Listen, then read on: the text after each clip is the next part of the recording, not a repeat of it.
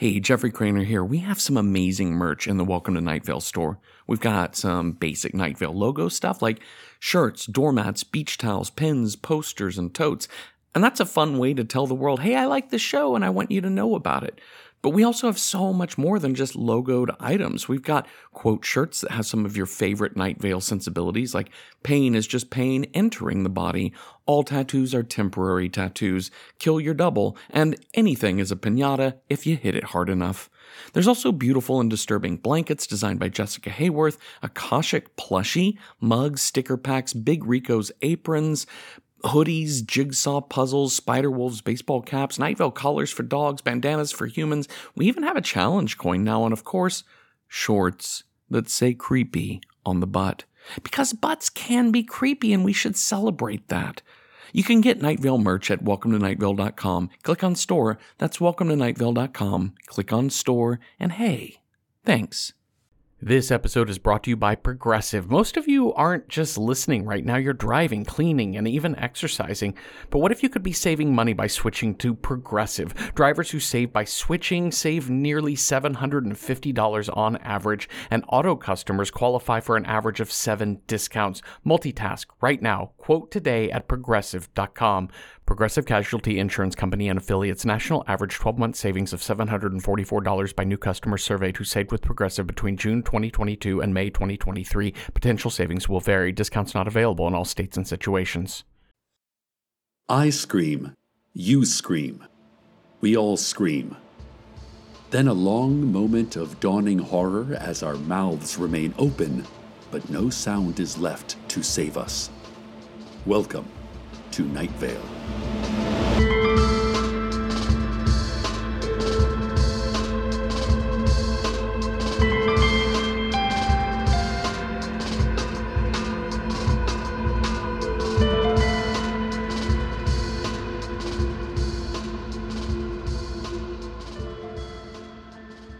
Listeners, it's been a while, but I'm happy to say that Carlos and I took a little vacation together. Just the two of us. We've had some lovely and peaceful trips to the remote desert and the forest, but never to the big city. Lately, we've been talking about how fun it would be to see a musical, shop at fancy stores, and take in the myriad cultures of urban life. Living in what feels like the middle of nowhere, we often forget that the big city is only a couple hours in the car away. A place that close shouldn't seem exotic, but it really is. We had a fun time, and I can't recommend it enough. It was a little tough to leave home, though. Our son was in good hands with my family, so we didn't worry, but we certainly missed him. Plus, I've been hoping my cat, Koshik, will come back to his home here at the radio station. I mean, what if he returns when I'm gone? But Carlos said, Cecil, Koshik's been missing for 6 months. You have to come to terms with him being gone for good. And of course, Carlos is right. He's so scientific. So we packed our things and drove out of town. The first thing we did in the big city was visit Middle Park, a huge expanse of nature right in the center of this thriving metropolis. There were loads of trees and birds, plus people everywhere enjoying a gorgeous spring day. Some were skateboarding, others were reading on blankets in the shade, and others were camping in tents made out of hot dogs. We even saw a political demonstration. A group of protesters was throwing rocks at the sun. Wow, there's always excitement in the big city. Middle Park also has a beautiful lake where some of the last remaining ichthyosaurs live. People come from all around to feed them breadcrumbs, bits of ham, whole ducks, and Mountain Dew Flamin' Hot. Next to the lake is a dog park. Now, I was blown away by the lack of tall electrified fences around this area. There were people in the dog park. And dogs! I should suggest this for our own dog park at the next Night Vale Town Hall.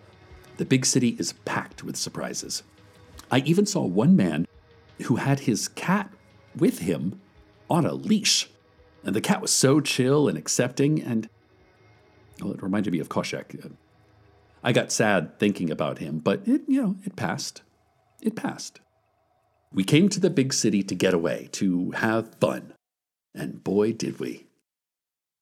But first, financial news. Once there were many gods, far more than we have today. These gods had specific jobs. There was Pokra, the god of acorn caps. There was Nemosthenos, the god of washing trousers, but only in river water. There was Buzet, the god of cinnamon-flavored dental floss. But over the millennia of human civilization, these gods were made redundant. Their duties passed on to fewer and fewer gods who made no more money, but had far more responsibilities. The remaining gods grew angry. They were unable to unionize because of the oppressive corpocracy of the stars, and soon the system began to show the flaws of despecialization. More profits. The void demanded of these celestial rulers. These gods are merely middle managers of the skies, and they've lost the thread. Now we have fewer than 30 gods remaining, and they're struggling to keep track of everything they have to keep track of. As a result, the Dow is down 10, the Nasdaq is down 8, and NFTs are silly. This has been Financial News. So, after the park, we had reservations at Le Fond de Tout, the only 3-star Michelin restaurant in the big city. It's postmodern French cuisine, so not only is it delicious, they are quite creative with their presentation. One of my favorites was the beef bourguignon.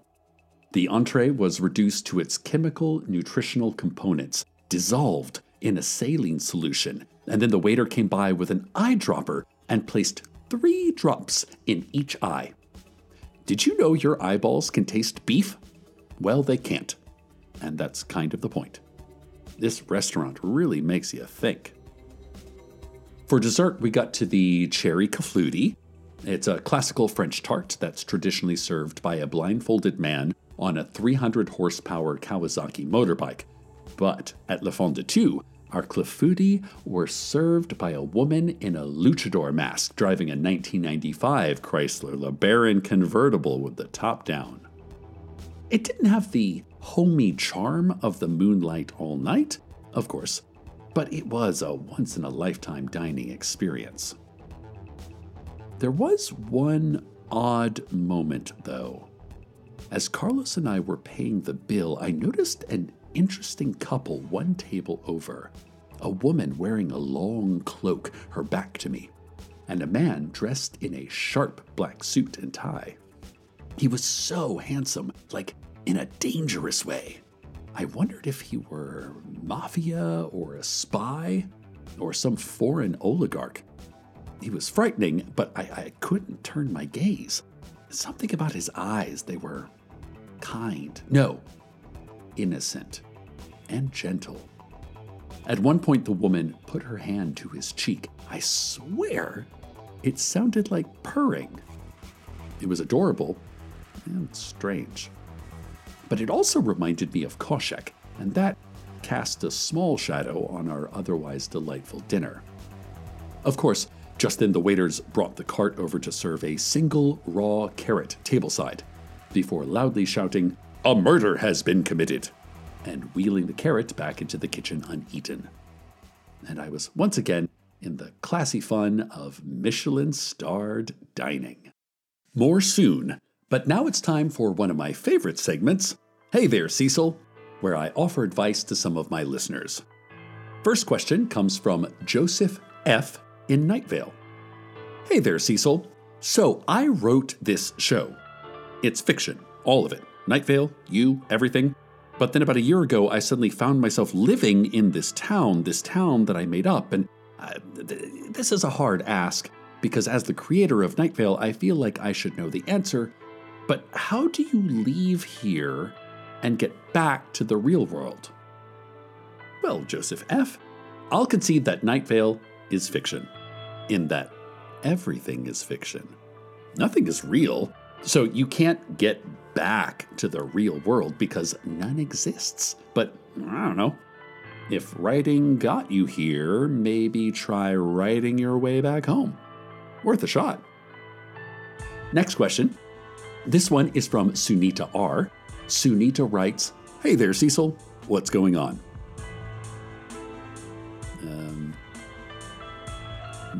Nothing much. Just doing my show. Well, that's all the time we have for Hey There, Cecil.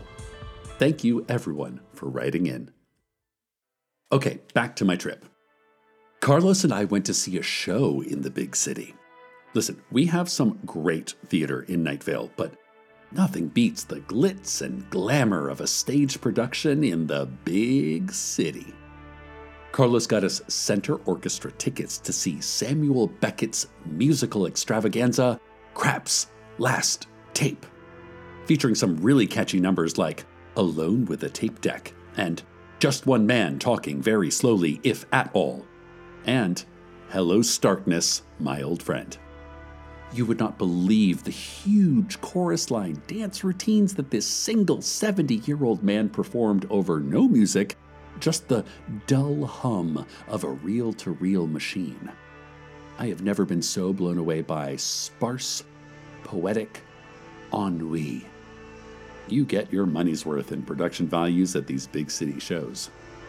But during the climactic scene, where Krapp pensively retreats into his memories of youth, I caught a glimpse of one of the loge boxes. There sat the same couple I had seen at dinner. Her face was obscured by the hood of her cloak, but I recognized the dangerously handsome man by his kind eyes. They looked completely enraptured by the show, and I was enraptured by them. Why could I not turn my eyes away? I see lots of attractive people in this world without needing to gawk at them, so it wasn't that. Was I suspicious of these two? Did I know them somehow? Suddenly, they both turned swiftly and together, and they looked right at me. I gulped and twisted back toward the play, afraid to look at them. Were they still staring at me? Do they think me suspicious? Do they know who I am? After a few minutes passed, I slowly turned and saw they were gone. They were gone, at least from their seats. I wouldn't see them again. Not that night, anyway. And now, local news. Night Vale's Director of Emergency Press Conferences, Pamela Winchell, called an emergency press conference today to address wind. Wind is just the dumbest possible thing, she announced from her podium, which was just a makeshift stack of milk crates. Wind makes it so hard to walk, or to keep your hair nice, or to set your napkin down on a picnic table. Sure, we can fly kites, but kites are dumb too. Who are these people that absolutely, above all else, have to fly a kite? She ranted.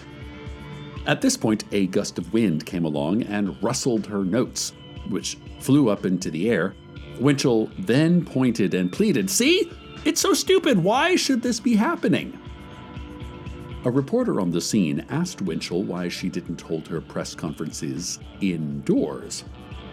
Winchell stared for an uncomfortably long time at the reporter. She then pressed a button on her lapel, which ignited her jetpack, and she flew away, never breaking eye contact with the impertinent journalist. On our last day in the city, Carlos and I went shopping at a luxury boutique. Carlos got himself a Salvatore Ferragamo lab coat, some Tom Ford safety goggles, and a pair of Louis Vuitton hazmat gloves. I bought a maroon faux fur tunic by Dior and matching Dolce & Gabbana hunting cap. I also went to a touristy shop to get some tchotchkes to give as gifts. I got my sister a snow globe that features the big city's famous Statue of Eternal Fear. And for my brother-in-law, I got a t-shirt that has the classic big city slogan, "If I can make it here, I'm lying to myself." And I got my niece an official basketball jersey for the Big City Trouser Pants, which is her favorite NBA team. I love shopping, but I may have overbought. I had to carry these huge shopping bags around the Big City Museum of Art afterwards. We wanted to see the new exhibit featuring some of the most prominent names in modern art. Van Gogh, Cezanne, Monet, Kincaid, all the greats. Our friend Larry had told us that this was one of the best exhibits going, and he wasn't lying. We got to see Manet's Autumn Leaves on a Soccer Ball, Gauguin's Broken Bike Horn, and even O'Keeffe's Definitely Just a Flower. Those were all masterpieces, but I was especially taken by one work in particular.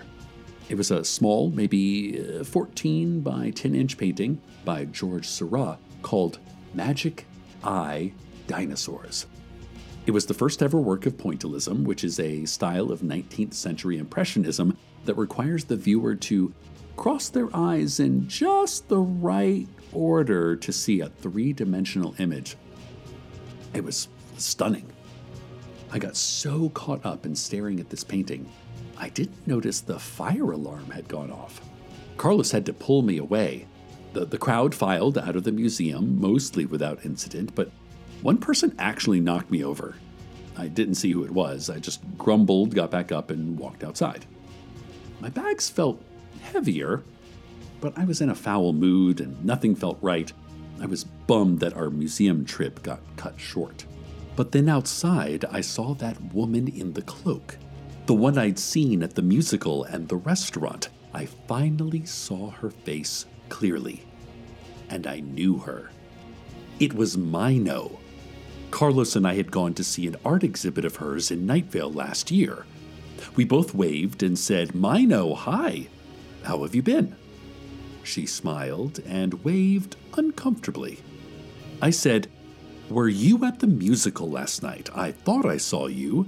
And who was that handsome fellow?" I was chatting her ear off, but before she could reply, the shifting crowd filled the space between us and her. When the crowd thinned again, she was gone. It turned out to be a false alarm at the museum, but Carlos and I were ready to go. We had a tired, quiet drive home. Carlos listened to his new favorite podcast, My Brother, Your Brother, and a Cursed Amulet. We were too exhausted to unpack fully, but I did want to get my gifts wrapped and my new clothes ready for work the next day. But when I reached into my shopping bag, I felt something unfamiliar. It was wooden, rectangular, maybe about 14 by 10 inches. And I froze. I didn't want to look. I didn't want to know what I had inadvertently taken home with me. Then, a knock at our door. Again. And again. Finally, my guts quivering in fear, I answered it. More on that soon, but now, the weather. Remember the summer when everyone stayed at home. Ships in a bottle stacked up with our lives on hold.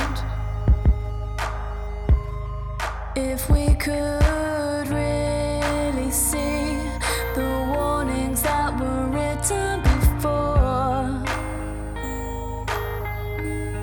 If we could really feel, our hearts would smash all over the floor.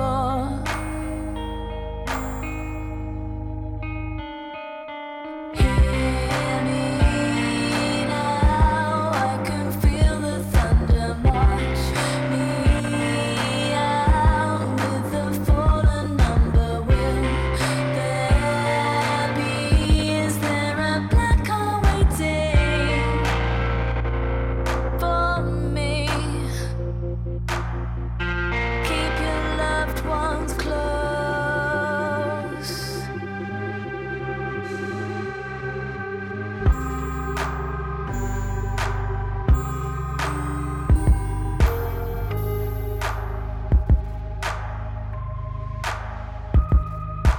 This is surviving, but we're having a goddamn year.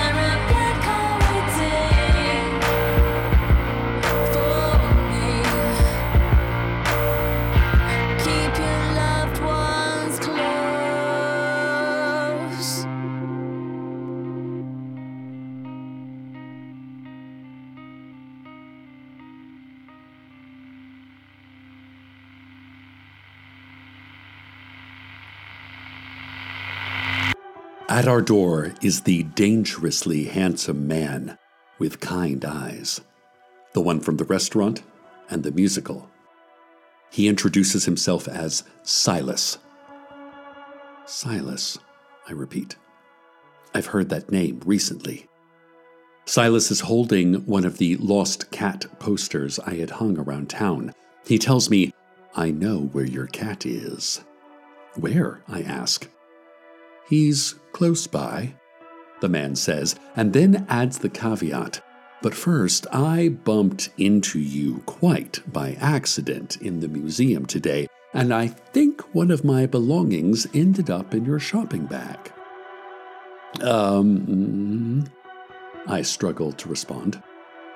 I know I have been played. I was an easy mark, a wide-eyed, naive tourist in the big city. "First," he interrupts my feelings of shame and anger, "first, I'm afraid I ran into you quite hard, and for that, I am sorry. But I would like my item returned to me." His kind eyes do not blink.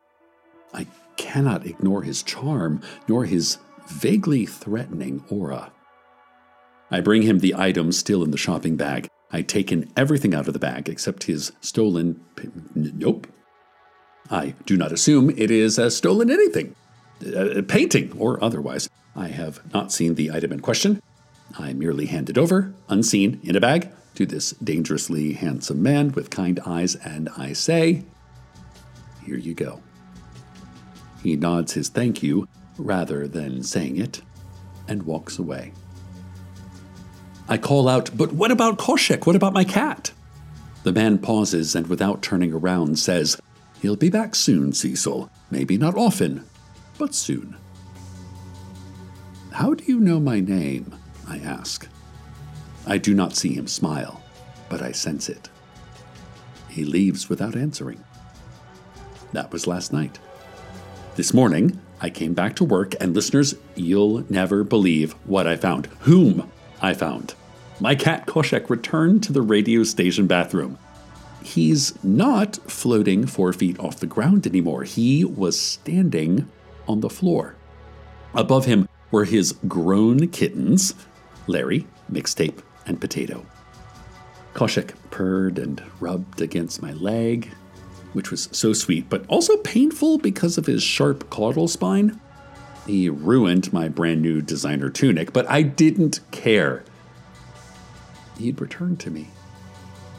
It was as if the man named Silas told the cat named Koshek he should visit Cecil again. Cecil, who misses him.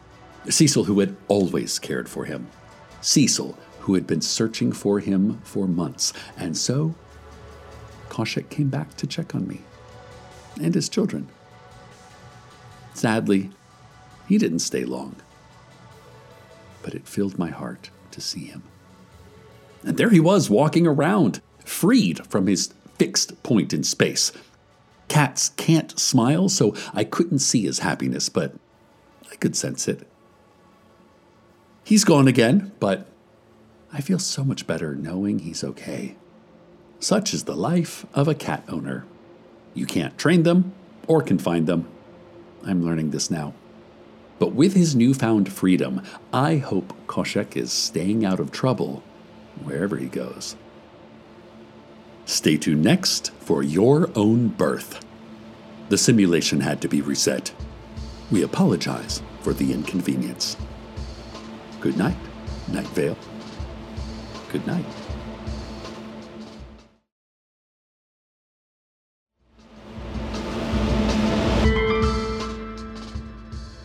Welcome to Night Vale is a production of Night Vale Presents. It is written by Joseph Fink and Jeffrey Craner and produced by Disparition. The voice of Night Vale is Cecil Baldwin. Original music by Disparition. All of it can be found at disparition.bandcamp.com. This episode's weather was Black Car by Penfriend. Find out more at penfriend.rocks. Comments, questions, email us at info@welcometonightvale.com. Or follow us on Twitter @Nightvale Radio. Or tell a tree that it's doing, quote, a pretty good job, all told. Check out welcometonightvale.com for info about our live tour of the Northeast and the Midwest that is happening very soon. Get those tickets. Today's proverb: put your money where your mouth is. Right there, near the bottom of your face. Put your money in there. Eat it. Eat your money.